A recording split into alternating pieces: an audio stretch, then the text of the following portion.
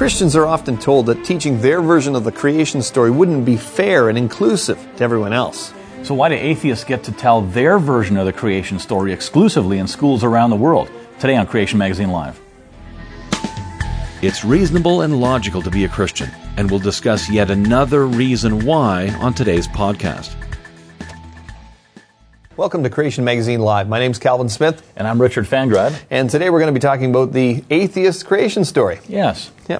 Now, there are literally hundreds of creation stories from all over the world, different people groups and things like that. But many times evolutionists will criticize Christians and creationists saying, well, why should you teach biblical creation? Why wouldn't you teach other creation stories? You know, how do you know yours is right? Right. And what they don't admit, of course, is that evolution is just such another creation story. Right. And it's an atheistic creation story that's highly religious as well, and it's taught as fact in classrooms all around the world. Right. And it's not like there's not variations of their creation story either, right? You've got, Lamarckian evolution, you've got Darwinian evolution, neo-Darwinian evolution, punctuated equilibrium, chaos theory. There's all sorts of variations of their creation story as well. Now, people around the world will generally...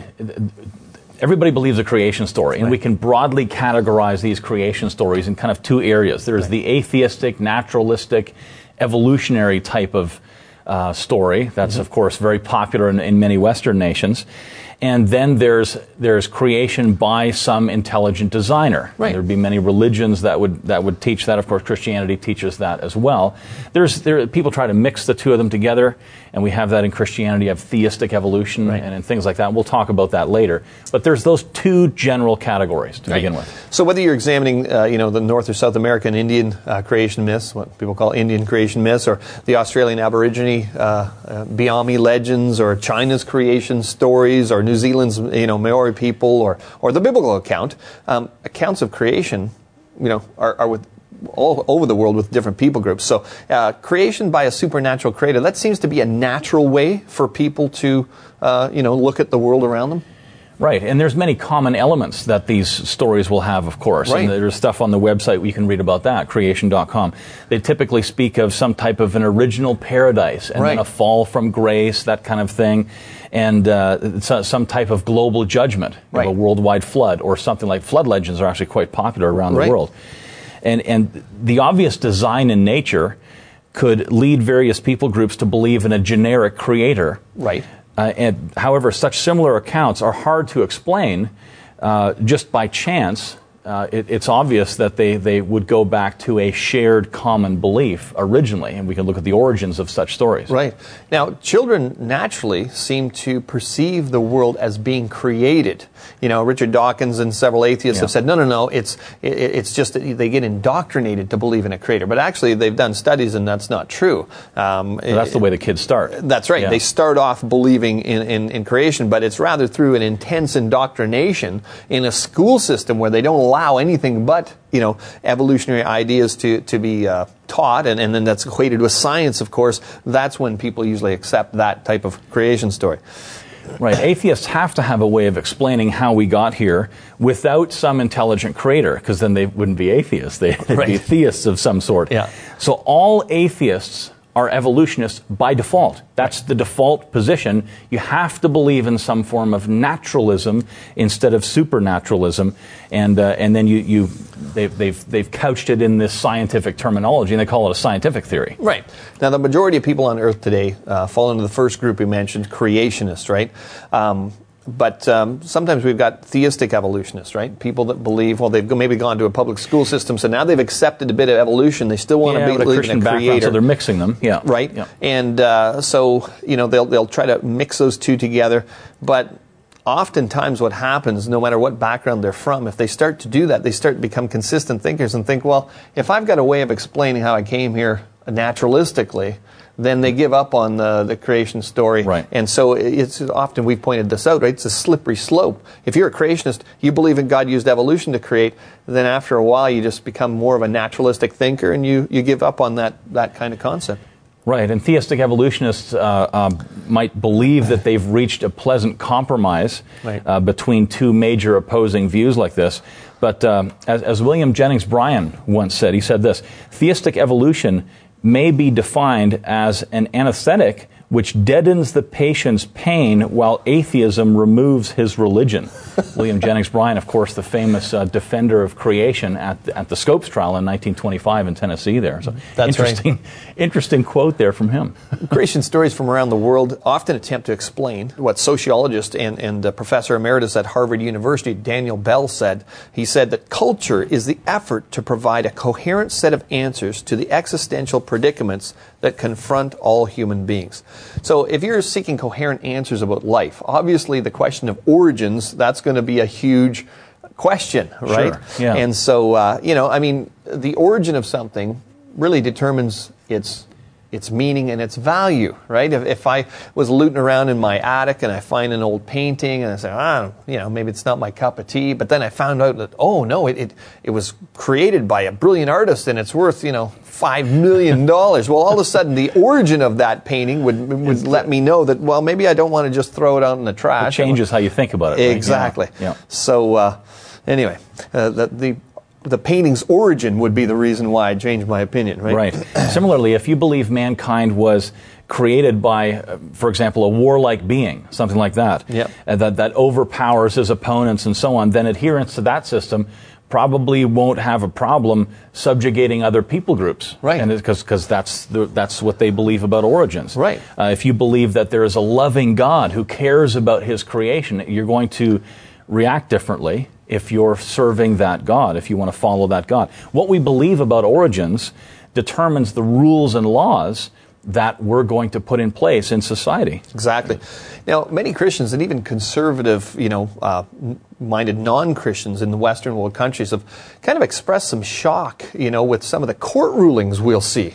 And we'll say, how could we get such an unfair decision? Or they just, this doesn't make sense to them, right? And they're wondering, well, why is this happening? But and we talk about common sense, right? Everything, well, that goes against common sense. But common sense is only common when it's held by the commonality, is when it's held by the majority of people that's out there. Right.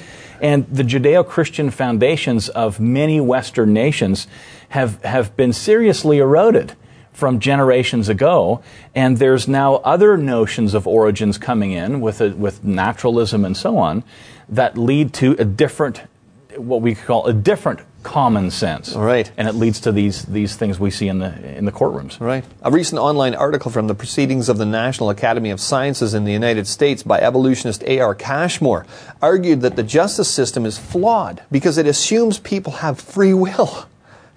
Something he argues doesn't exist if we're all the result of, random chance chemical processes. Yeah, it's just chemistry that determines the outcome. He said this, in Anglo-American law, for a person to be found guilty of a crime, he must be aware of his wrongdoing at the time of the crime.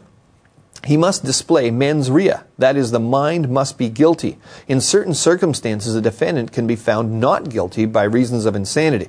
And then he gives an example of when such a defense wasn't successful.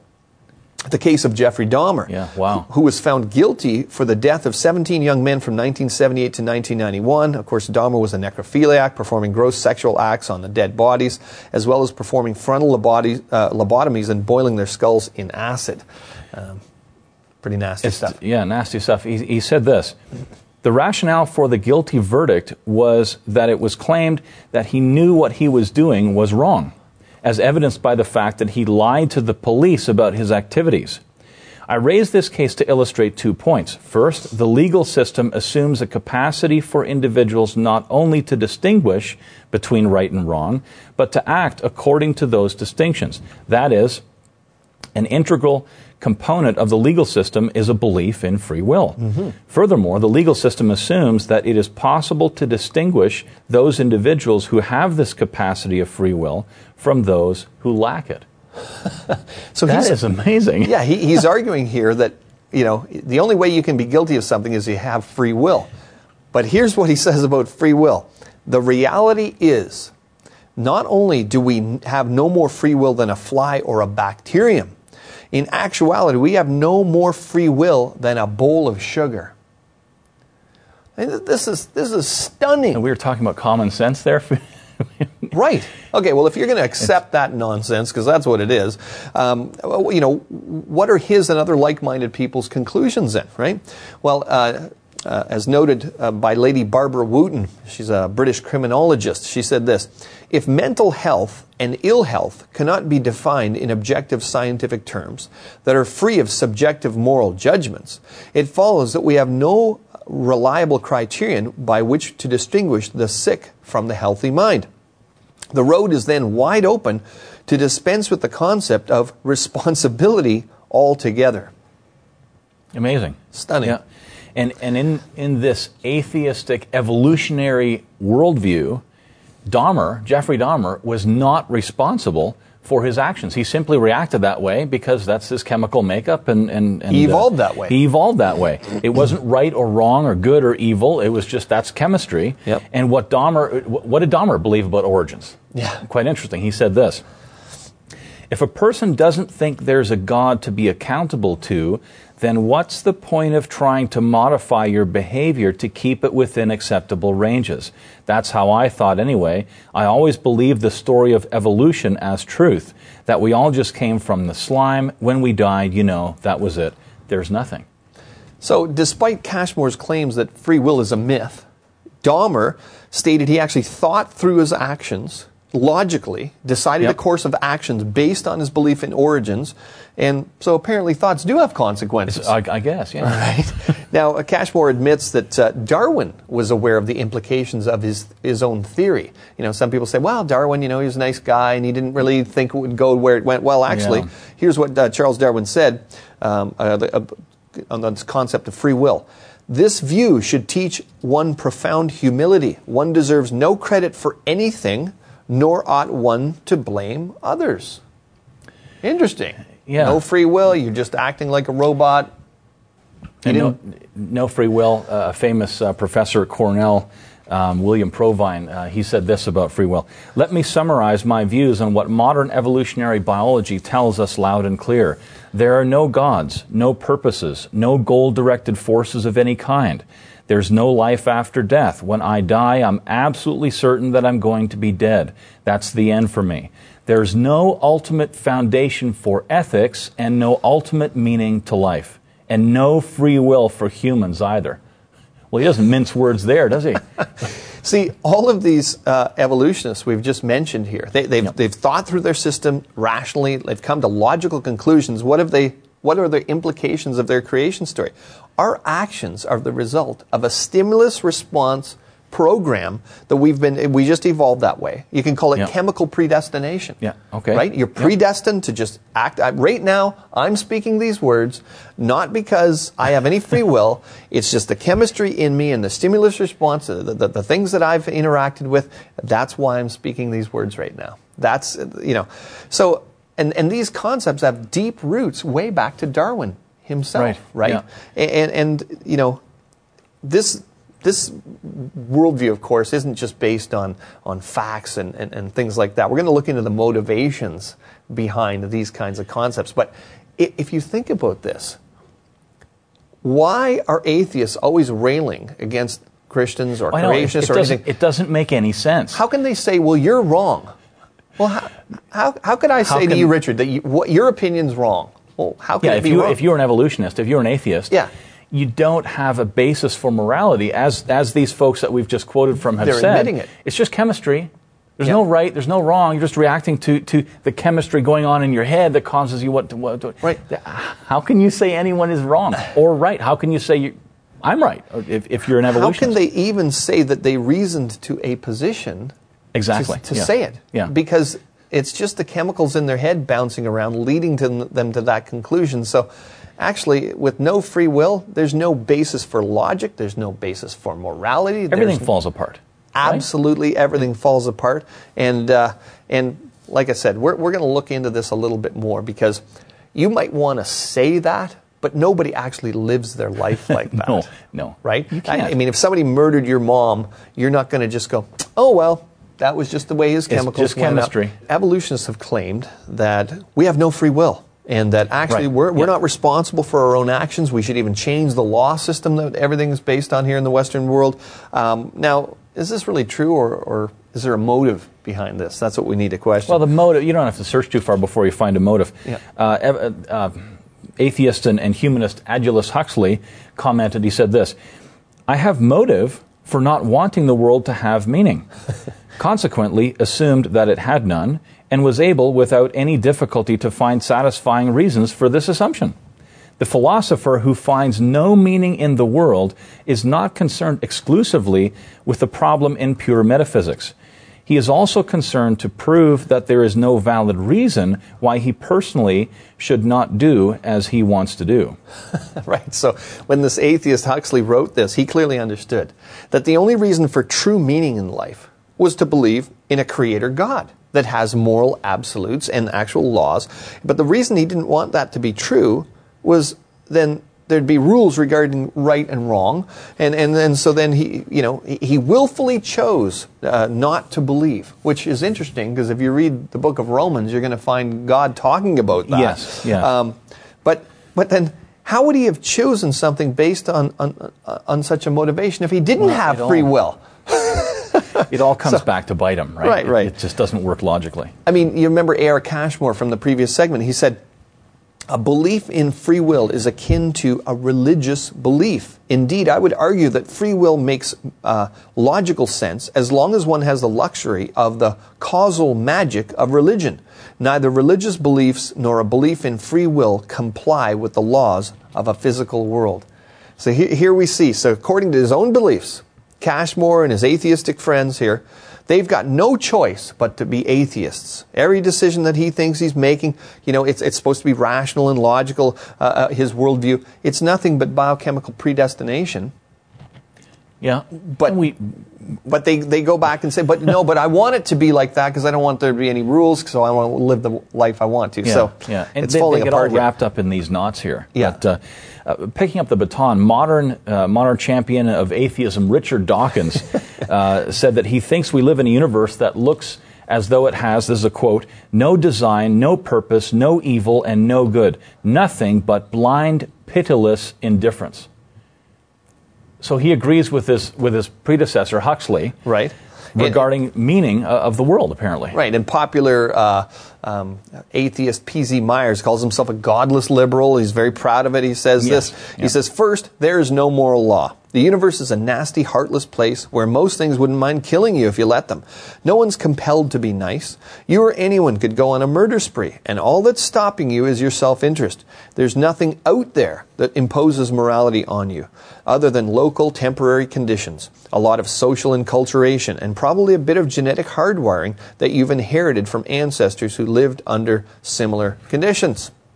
Now, all of these people have they share the same creation story. Godless atheism, materialism. It's a naturalistic way, without any intelligent designer, of getting us here, getting the universe into the state we see it today. And we've discussed the morality, or lack of it, or lack of anything, actually. Lack of logic, lack of reason, and anything else that comes from that. Is it any wonder that we're having a problem with law and with a godless society going downhill, crime and so on, that kind of thing, and people unable to make decisions in courtrooms anymore that are logical and reasonable? Right. And it's taught in the school system. It's taught their creation story, which it's a creation myth. Yeah. The atheist creation myth is taught exclusively in the school system to children. Right.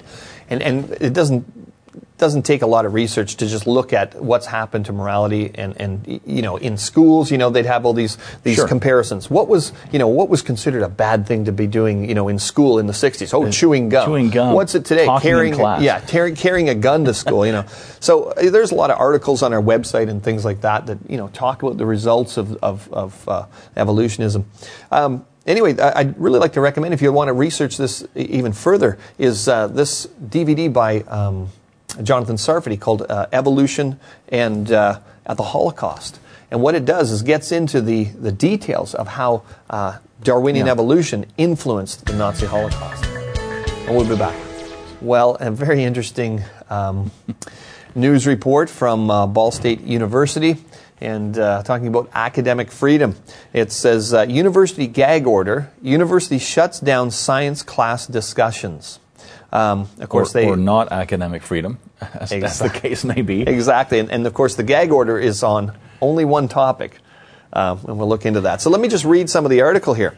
Officials at Ball State University in Muncie, Indiana, have decided to censor what their science teachers and instructors say, ordering them not to discuss the evidence of intelligent design during science classes, according to a report from the Discovery Institute, which monitors such battles. Interesting. In a blatant attack on academic freedom and the unfettered consideration of scientific viewpoints, the president of Ball State University in Muncie has imposed a gag order on science faculty forbidding their discussion of the theory of intelligent design in science classrooms, the organization announced this week. Isn't that stunning? Yeah. Yeah. I mean, we hear all the time, well, we need to be open-minded, right? We want to be free thinkers. Yeah, science is about just going and discovering whatever's there. What a bunch of baloney. I mean, honestly. I mean, could they, you could ask a number of questions here. Could they teach science in a science class? Would that be okay? Then if that's okay, then presumably the answer would be yes, hopefully. Yeah. People would answer yes. Yeah. Could you teach scientific evidence against naturalism? Apparently not. Apparently not. I mean, I want to just imagine you're a student in the class. And they're talking about whatever, and they show you some amazing, thing like a bacterial flagellum motor, or they show you like an ATP synthase motor inside living cells, and you're a student, and you go, excuse me, sir, that looks designed. Nope, we can't talk about that. Nope. What do you mean you can't talk about that? Like, can you imagine a group of students asking different questions? Well, what about this? Oh, no, as soon as you talk about design, it's just not allowed. But anyway, you censor out various conclusions. Right. So here's this, and here's this, and you're not allowed to ever suggest that perhaps naturalism can't come up with this stuff. So it had to be designed. But you're not allowed to talk about that now, apparently in Indiana here. So. Yeah. It's continuing in the news report. The school had been in the headlines since the Freedom from Religion Foundation, which wants to eradicate references to faith in the public sphere and on university campuses, demanded an investigation into whether Ball State physicist Dr. Eric Hedden had informed his students about the theory of intelligent design. That's amazing. Freedom from Religion Foundation. Right. It's nice how they always take their religion out of what they're attacking. Freedom from religion. Well, that would mean freedom from the university would be empty of people. Well, seriously, because everyone is equally religious. Everyone has a certain set of beliefs. They believe about themselves, about morality, about where the universe, where they came from, and so on. Yeah, so atheism is a religion. Of course. Humanism is a religion. You'd have to take the freedom from religion folks. Would have to shoot themselves and get rid of themselves in order for not to. Nobody'd be at the university. It'd be empty classes. Yeah, so his interdisciplinary honors course, Boundaries of Science, included a partial bibliography listing books favorable to and others critical of intelligent design, and that was considered teaching religion. Folks, it's just getting to the point of silliness. Creation Magazine Live is a production of Creation Ministries International, the publisher of Creation Magazine and the minds behind Creation.com. If you want to chip in to support our ministry, go to creation.com/donate. And thanks for listening.